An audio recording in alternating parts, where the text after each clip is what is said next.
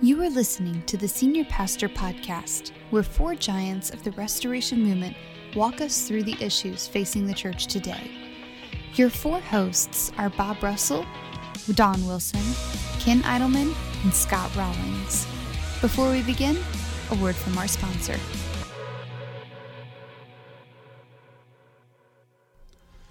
Hi, I'm Brooke Brotzman, CEO and founder of Go Ministries.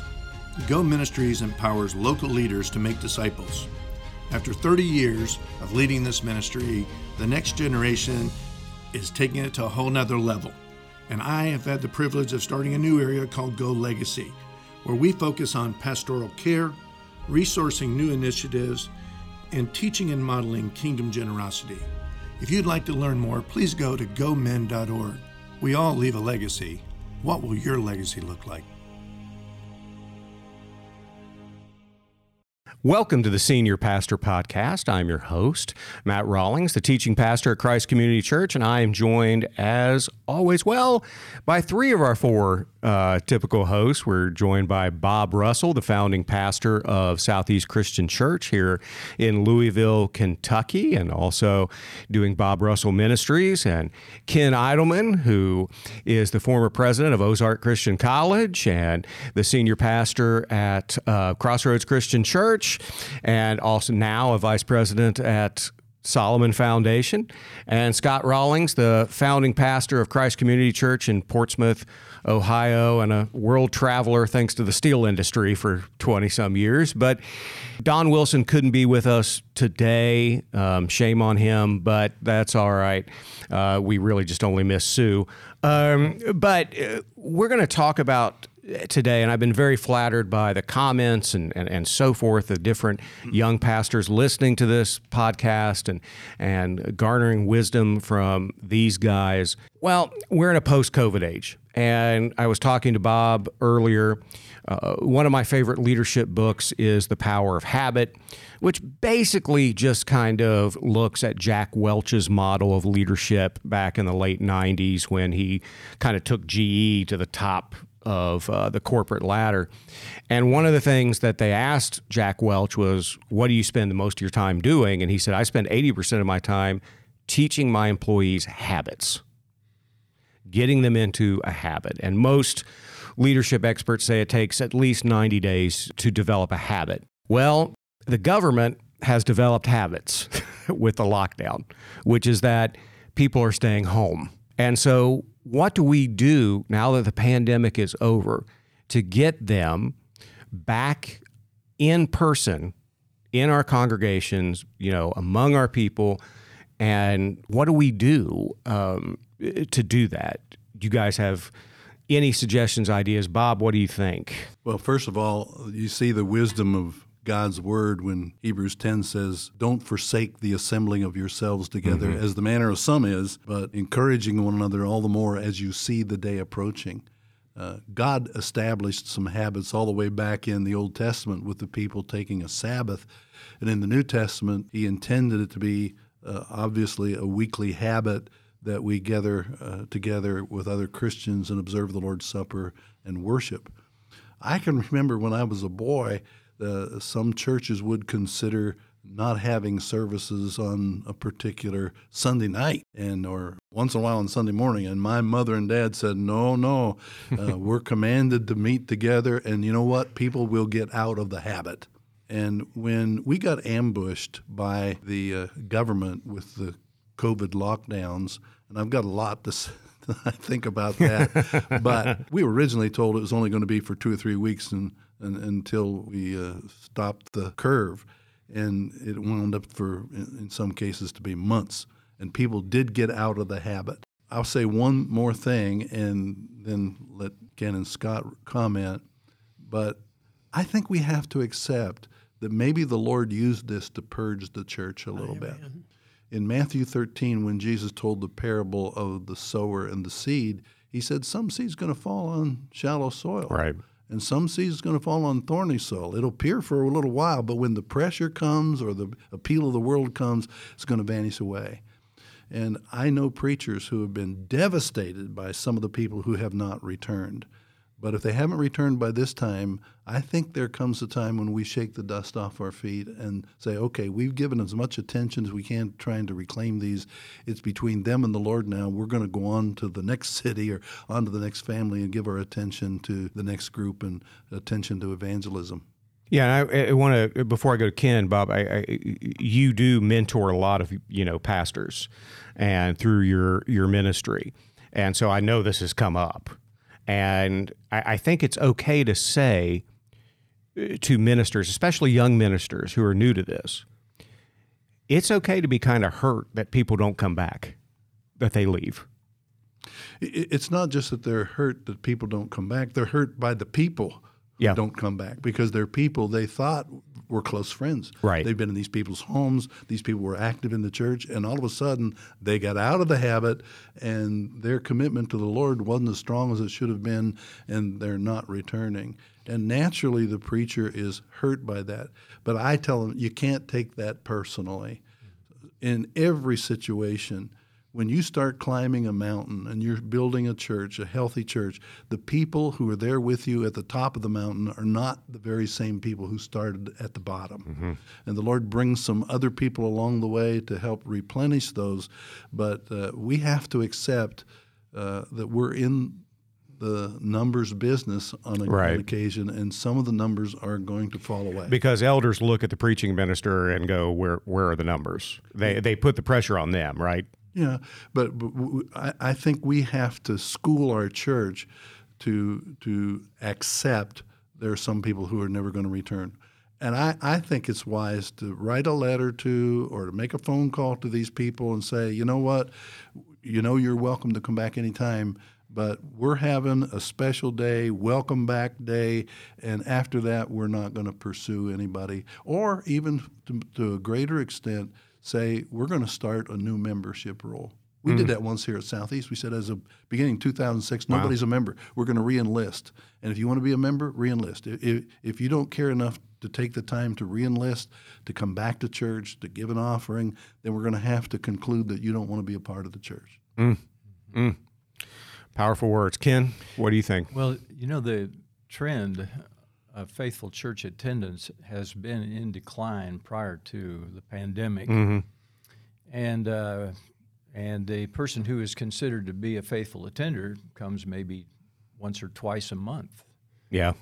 And that was not the case when I was a young man growing up in the church. I became a Christian at age 10, and my dad and mother, dad was 38, mother was 36.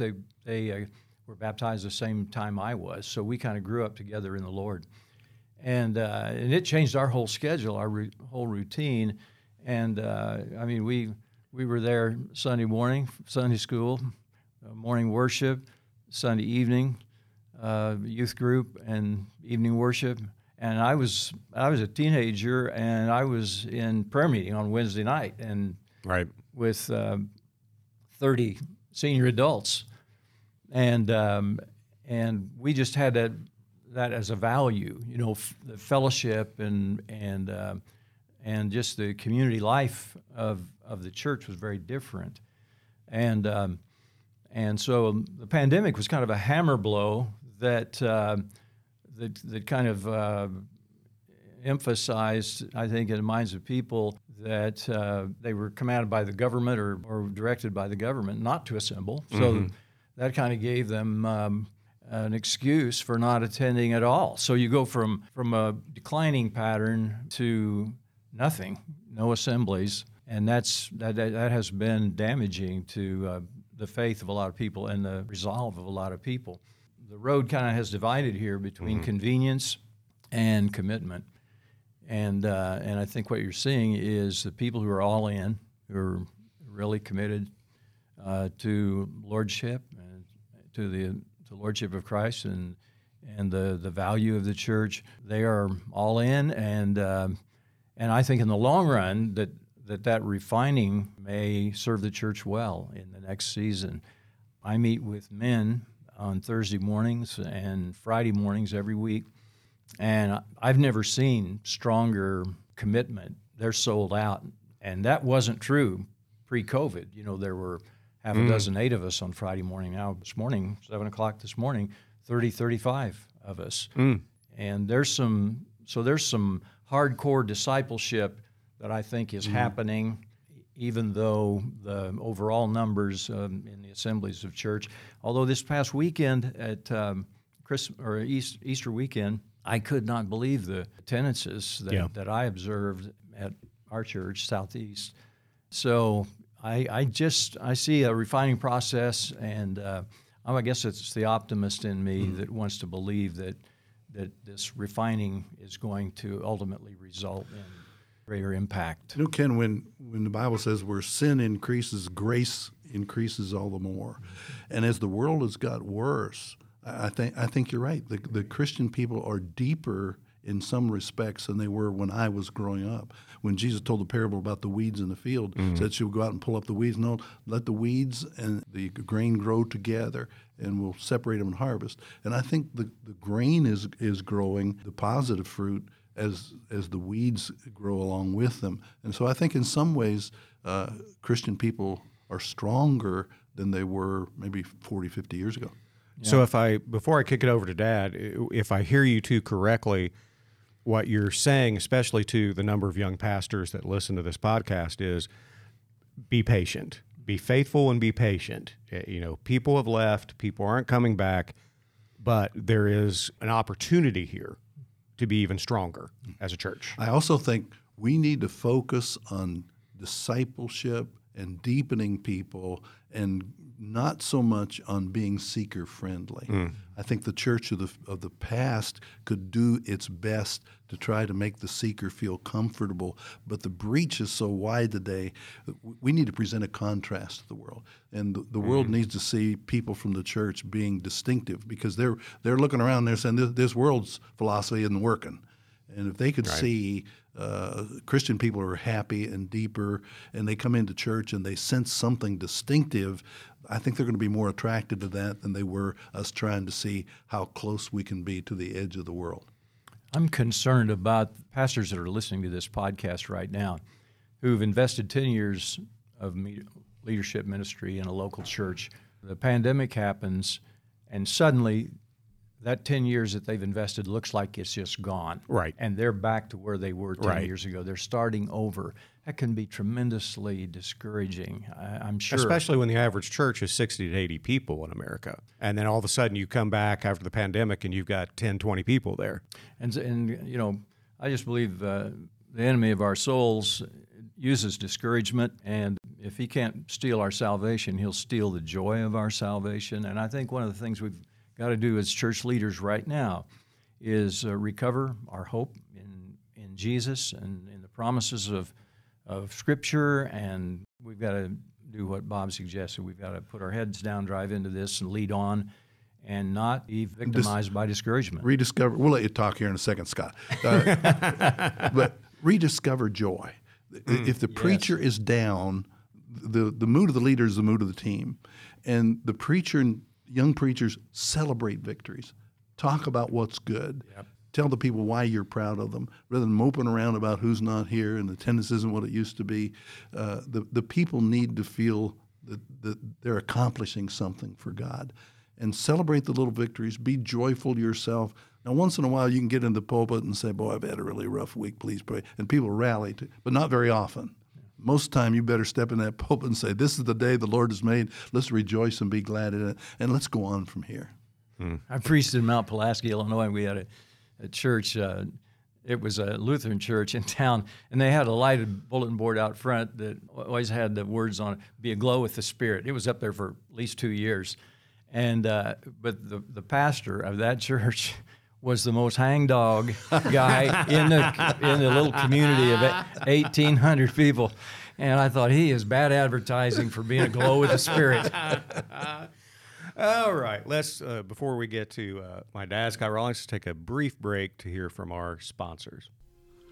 Hi, I'm Brooke Brutzman, CEO and founder of Go Ministries. Go Ministries empowers local leaders to make disciples. After 30 years of leading this ministry, I have turned it over to the next generation and couldn't be more pleased with how they're leading and all they're doing. That allows me to focus on a new area called Go Legacy. where we focus on pastoral care, resourcing new initiatives, and kingdom generosity. And folks, let's face it, if you're connected at all with the church, whether a regular attender, an elder, and certainly if you're on staff, you see the pressures that our leaders are under. It is an incredible burden that they bear and often bear alone. Go Ministries has been privileged to walk alongside hundreds of local leaders right here serving in our own churches. And we want to do more through counseling, encouragement, and equipping those pastors. But that doesn't happen without new initiatives and new resources. And that brings us to kingdom generosity. Folks, God owns it all, and we need to live into that each and every day. Please go to gomen.org and ask yourself, what will your legacy look like? All right, Scott, Dad, you've been doing this since the late 50s. You've seen evangelistic, trends come and go, and here we are post-pandemic, the first real large pandemic we had in our country since the Spanish flu, which was long before you were born. And so, what do you think? Oh, I was listening to these two fellows wax eloquent in their youthful ignorance, and I was thinking what needed to be said, during this time, and because Ken was talking about when he was a kid. That was easy then because we did just like he did. We went Sunday school on Sunday morning, church then, and Sunday night we had youth group, and then we had the church service. And Wednesday night we were there faithfully because my parents had made a deal with us. If you guys will be, and there were several of us who would come to a prayer meeting on Wednesday night, then we got the car to go to Lucky Buck night at Aberdeen at the picture show on Thursday night. And so, we showed up because... Your parents let you go to movies? Yeah. They didn't know what kind, but... But they used to say, here comes that bunch from Germantown, because we had this old Model A Ford, and you could use a hammer and hit the fender and wouldn't dent it. So we had them sitting on the fender. We had them hanging on the running board. We'd have 12 or 15, that would go in for $1. It was a real winning deal. So there are ways of circumventing these difficulties, and you just have to be a little creative. I was kind of, how would I say this? I was following Bob in the scripture there, and he, like so many of these young preachers, they pick up one passage and then they cherry pick, and he did that because he left off the part that John the Baptist would have used, because just as soon as in the 10th chapter of Hebrews, just as soon as he said, don't forsake assembling of yourselves together as a manner some is, and a whole bunch more as you see that day appearing. Then he goes on and really jumps on them with both feet. It's tough talk when he follows that up. He says specifically, and I don't know what kind of condition that if is there, but I suspect it's, but I don't know. I don't have Greek text in front of me. But he said, but if we deliberately keep on sinning after we receive the knowledge of the truth, no sacrifice of, and I don't have time to put that in context with what was going on there. And then he ends up by saying in verse 31, it's a dreadful thing to fall into the hands of an angry God. And one of the greatest sermons ever preached was used that as a text. Yeah, Jonathan Edwards. And I suspect that those of us who have lived in this generation where we were, it goes back to really in the Christian churches where we all have our background. Paul Benjamin probably did as much among our people of setting up church growth and how you do it and so on and so forth. And we all bought into that as a good thing. And it wasn't bad, but at the same time we sacrificed what Bob was talking about, the developing of strong disciples. You just can't do both well at the same time unless you really got a good staff. And you had a good staff here, I think, one of the best in the country here at Southeast. And but it's really difficult, and it still is. Now, you're talking about the people that aren't at church who have been watching to their toes. Many of them have been on a Sunday morning, and they were, and some of these people are still supporting the church, at least at Christ Community. Yeah, we get tithes from them, but... We get checks from them. And so I have, without telling you birds, I got on the phone and I started calling each one of them. What's going on? Would you accept a visit? And you know what? They said, yeah. Yeah, we'd like to see you, because they're lonely. Many of them are my age and are close to it, and they've been in a jail cell for 2 or 3, 4 years. They're lonely, and I think if we set up a supper, everybody who will help us go visit them, they already know we're coming. Knock on the door, say, hey, can we get you back to church, and let them know what the Scripture says. There's a mandate here to get your fanny back in the seats, and I think if we do that, we'll not get them all. Some of them are gone. Yeah. That's just the way it is. I think he clearly said they're goners, and I don't think they'll ever be back unless we start giving away money like the government. They'd show up for that, but other than that, I just think they're gone. You know, and they're falling into the hands of an angry God, and we need to tell them that as kindly but as firmly as possible. In retrospect, and I know this is somewhat controversial, but I think we generally made a mistake dismissing church. Oh, I do too. The first question that was asked was, how is this going to be perceived by the community? If we continue to meet, the community is going to think we're doing the unloving thing. We're going to be criticized a lot. And then we go to Romans 13 about obeying the government. But the first question, when we have decisions, what does God want us to do here? What has God commanded us to do? Then how are people going to perceive this? How can we adjust it in such a way that it's going to be received well? But we didn't ask the first question. We skipped right over it. That passage you just read in Hebrews 10 about don't forsake the assembling of yourselves together. And I got to hand it to John MacArthur and some of those guys who continued to meet and said, we've got to obey God, not man. And if every church would have done that, would have got a lot of criticism, but in retrospect, I think we would have been stronger. I would even go so far as to say that I think elders and pastors need to get together and plan what they're going to do when this happens again, because I think we're going to have another shutdown in the future. It may not be pandemic. It may be for global warming or for electricity shortage or whatever. And I think if we don't make an advanced decision how we're going to react, we'll buckle under it again. And I think preachers ought to band together in communities and say, here's what we're going to do if the government comes at us again, and send a letter to the governor, say, we made a mistake the last time shutting down. We're not going to do that again because we're commanded in God's word not to forsake ourselves, the assembling of ourselves together. And as a result, we've really hurt the church, and the government wasn't totally honest about the length of time, and so we're going to be obedient to God next time. Bob, I agree with that. In retrospect, we shut down for a few months. I think about 3, wasn't it? Yeah, about 3 months, April to July or something like that. And at the time, the way I looked at it was, I looked at it as Governor DeWine in Ohio, who I like. He's a personal friend. But Governor DeWine said, I'm not shutting down the churches. I'm just saying you can't have more than 10 people in a building at a time. Well, you're shutting down the churches. That's what you're doing. What am I supposed to do? Hand out deli numbers for people to, like a lottery, who can come in and worship? And so at the time, I looked at it as a Romans issue and said, okay, the government says this, we're going to go along. In retrospect, it was a huge mistake on my part. I wish we would just said, Governor DeWine, God bless you and keep you. You stood up for life. You've done a number of wonderful things, but no, we're going to keep meeting. I wonder if we could be as wise as serpents and harmless as doves and have a contingency plan for a few weeks and have the church divided up and say, if there is another shutdown, 10 of you are going to be in this house, 10 of you in here, 15 here. Let's have an advanced plan. Yeah, and then we'll decide what we're going to do about coming back together so we don't hit the panic button so fast. Knowing what we know now, and I know this is controversial, but it's you can see it on the CDC website. Okay, masks didn't work. You weren't going to get COVID from touch. It's an aerosol. The 6 feet thing was picked basically at random by the CDC. They were debating 36 feet, 6 feet. Well, 6 feet so we won't scare people. Well, where's the science behind it? We don't have it.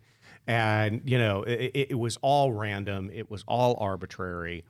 And the simple fact was that, unless you had a comorbidity factor, you weren't at risk for death. And so it was an overreach, and I made a huge mistake by shutting down the church for 3 months. I shouldn't have done it. And you're right. We need to be prepared because it could very well happen again.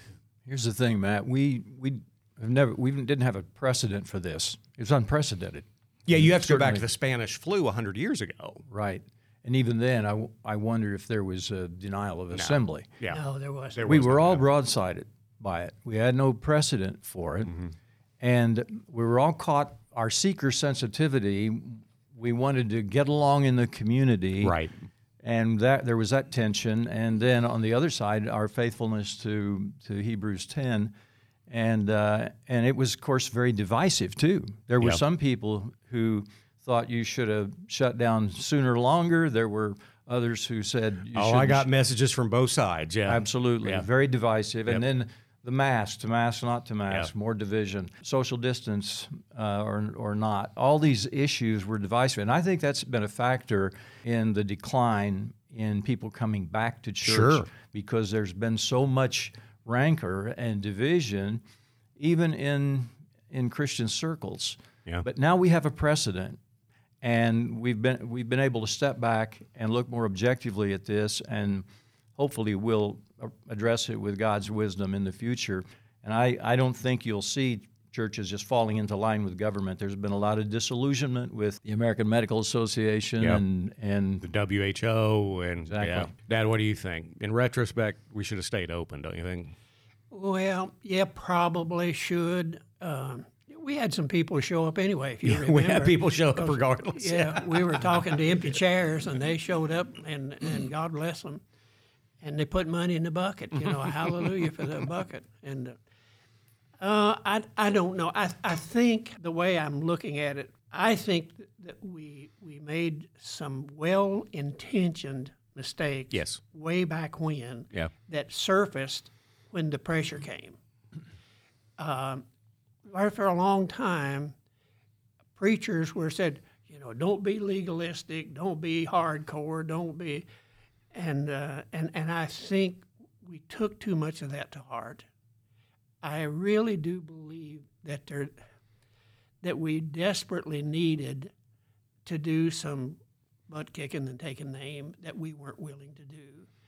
I know I felt that pressure. Well, we have, and we're going to talk in a later episode about, we're going to talk here with Dr. Moeller, a guest, and we're going to talk individually after that about preaching today and the era, the era of wokeism and all that other kind of stuff, and we will do that. But,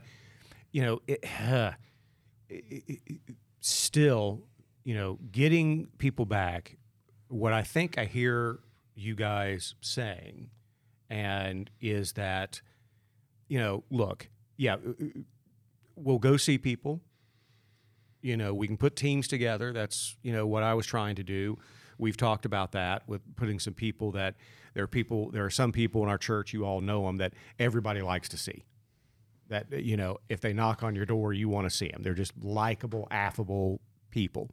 And putting them together to go see and say, okay, you need to come back. But if they don't, and I really want young pastors, going back to what you were saying, Ken, who are really hurting after this, who, their feelings are hurt, they're down, and going back, Bob, to what you said, which is you can't be a pastor who's down, because that's going to bleed over into the congregation, right? I mean, that's not going to sit well. That's not going to help you lead. And so, okay, we go see our people who have left, but we need to recognize that God does separate, right, the wheat and the tare. I mean, that's what he does, and we have nothing to do with that, and we just have to move forward and reach new people. But reaching new people today, and we'll get more into the culture here in a bit, but, when I was growing up, the idea was that the church grows, and I still think this is true, but the primary model was it's through word of mouth, your people are your best evangelists, and that's how the church grows. Then, it became the website, and then it became, your greeters, your parking ministry, and all that kind of stuff. Now it's, you got to have your whole service online so people can watch it and feel comfortable and know what's going to happen and all the other kind of stuff. Where are we? Is it a combination of all of those things? Is it where, Actually, the thing that bothers me is the folks who are sitting at home, as Alice K. likes to say, watching through their toes. Yep. And I'm talking about now the folks who probably never come back, not the ones who may drift back. So the people who are still supporting the church will probably come back. Because people they put their money where their heart is, and then, so that'll probably work out. I'm talking about the thing that I didn't do a good job of making clear was, when is the last time you heard a sermon on hell? When is the last time you heard a sermon? Well, I've preached them on Satan. I've heard myself, but other than that, yeah. But what I'm saying is, these folks don't know they don't know what it is to be eternally separated from the living God. And the irony is that who talks about hell more than anyone in the Bible? It's Jesus. Yeah, but we didn't do that very well. I'm talking primarily pointing at me and those that I had influence on. And I think we've got to reevaluate that a little bit. But it's seen as not wrong. And we'll get into this the next one, because the culture is going to obviously push back on that. I mean, if you look at the polls, even the majority of evangelical Christians have a low view of hell. They don't believe in hell, an eternal hell. Old Joe Dampier used to come to see me every once in a while, and he'd said, "Brother Scott," he had a big belly and a deep voice, and he would say, "Your job is simple. Aggravate the comfortable and comfort the afflicted. Yeah. That's your job." And I think he did it pretty well, probably. Yeah, but we've seen, and we can get into this later because we need to wrap this episode up, but we saw a revival break out at Asbury, down the road at Wilmore. I think Asbury made a mistake by kind of shutting it down. I thought it was ironic that Asbury said, we need to get back to classes learning the Bible and shut this revival down. I thought that was kind of strange. But every great revival has begun with that. With D.A. Carson, great professor, said you can't understand the good news until you understand the bad news. Now you're talking. Yeah. Yeah, I think one of the things we wanted to talk about here is how do we keep people in once they are a part of the church.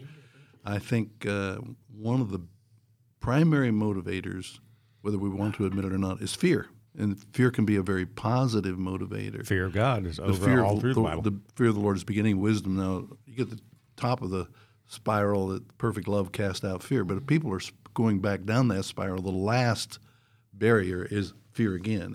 And this fear of falling into the hands of the angry God ought to motivate people. I think also to keep people, we need to tell them up front what is expected of them. And say, hey, we ought to make church membership more meaningful. Yeah. And say, if you're going to be a part of this church, we used to say, we expect in the beginning 3 hours from you every week, an hour of worship, an hour of Bible study, an hour of service. And then I heard Ben Merrill say one time, the best shepherding program is involvement. If we can get people involved in some activity in the church, they feel ownership of it. Yeah. Well, I'm not a futurist, but I did predict something. As soon as I walked into church, when we came back and we had those little packages of communion. I said, that's going to remain because it is so easy. You don't have to recruit any servers. You don't have to recruit any communion fillers. You don't have to recruit anybody to clean up afterward. And I've not been in a church yet that's gone back to people passing communion and going the old way. It's easier. But we've lost the communion servers. Right. We've lost the communion fillers. We've lost the people cleaning up. And that's dozens of people who were formerly involved in the church. Right. And we better be careful about just leaving the impression that this is an audience rather than a participation. Very good. Don, last time we were there, they said the reason so many young folks are leaving is they have no ownership in the church. Right. They're not participating. They're not involved. And we're starting to do something about that. I don't know how that's going to turn out. Yeah. But I think he had a point. I really do. The involvement in some area that is more than just showing up. And I like Bob's 3 hour. I like that. I think that's very good. Ken, we're going to wrap up here. What do you have to say before we wrap up? Yeah, I think there's a real need for a prophetic word from the pulpit these days, more of a prophetic word, maybe less of a pastoral word. I think we need to put the accent there. But the fact is, too, there's a lot of cynicism about fear, using fear to motivate. And I think that it's important to have a prophetic word, but also this the emphasis that we saw as we walked in the office complex here at Southeast, one at a time. Mm-hmm. The emphasis on relational evangelism and relational discipleship is critical. I think it resonates with this generation, and maybe it always has, because we see it in Jesus. He was very relational with the disciples. He reproduced himself in the 12. That was the high priority of his ministry. One of the first things he did was call the disciples and begin to invest in them and teach them. So that model of life-on-life, relational discipleship, one at a time, it's there in the Gospels, but I think we need to shine a bright light on it in the contemporary church. So wrapping it up, what I hear from you guys is, one, we're going to have to go back to the gospel, and we're going to have to preach the truth that, yes, heaven is real, but so is hell, and it's both are eternal, and we need to preach that, and we need to get people involved as soon as we can in some way, shape, or fashion. All right, folks. Well, we'll wrap up these episodes. Again, I want to thank our sponsors, and I want to thank everyone here. This has been the Senior Pastor Podcast, and remember, if you want pastoral wisdom, you go to those who've had the experience. Thank you. This has been the Senior Pastor Podcast, a production of 1801 Media Incorporated. Be sure to subscribe wherever you listen to podcasts so you never miss an episode.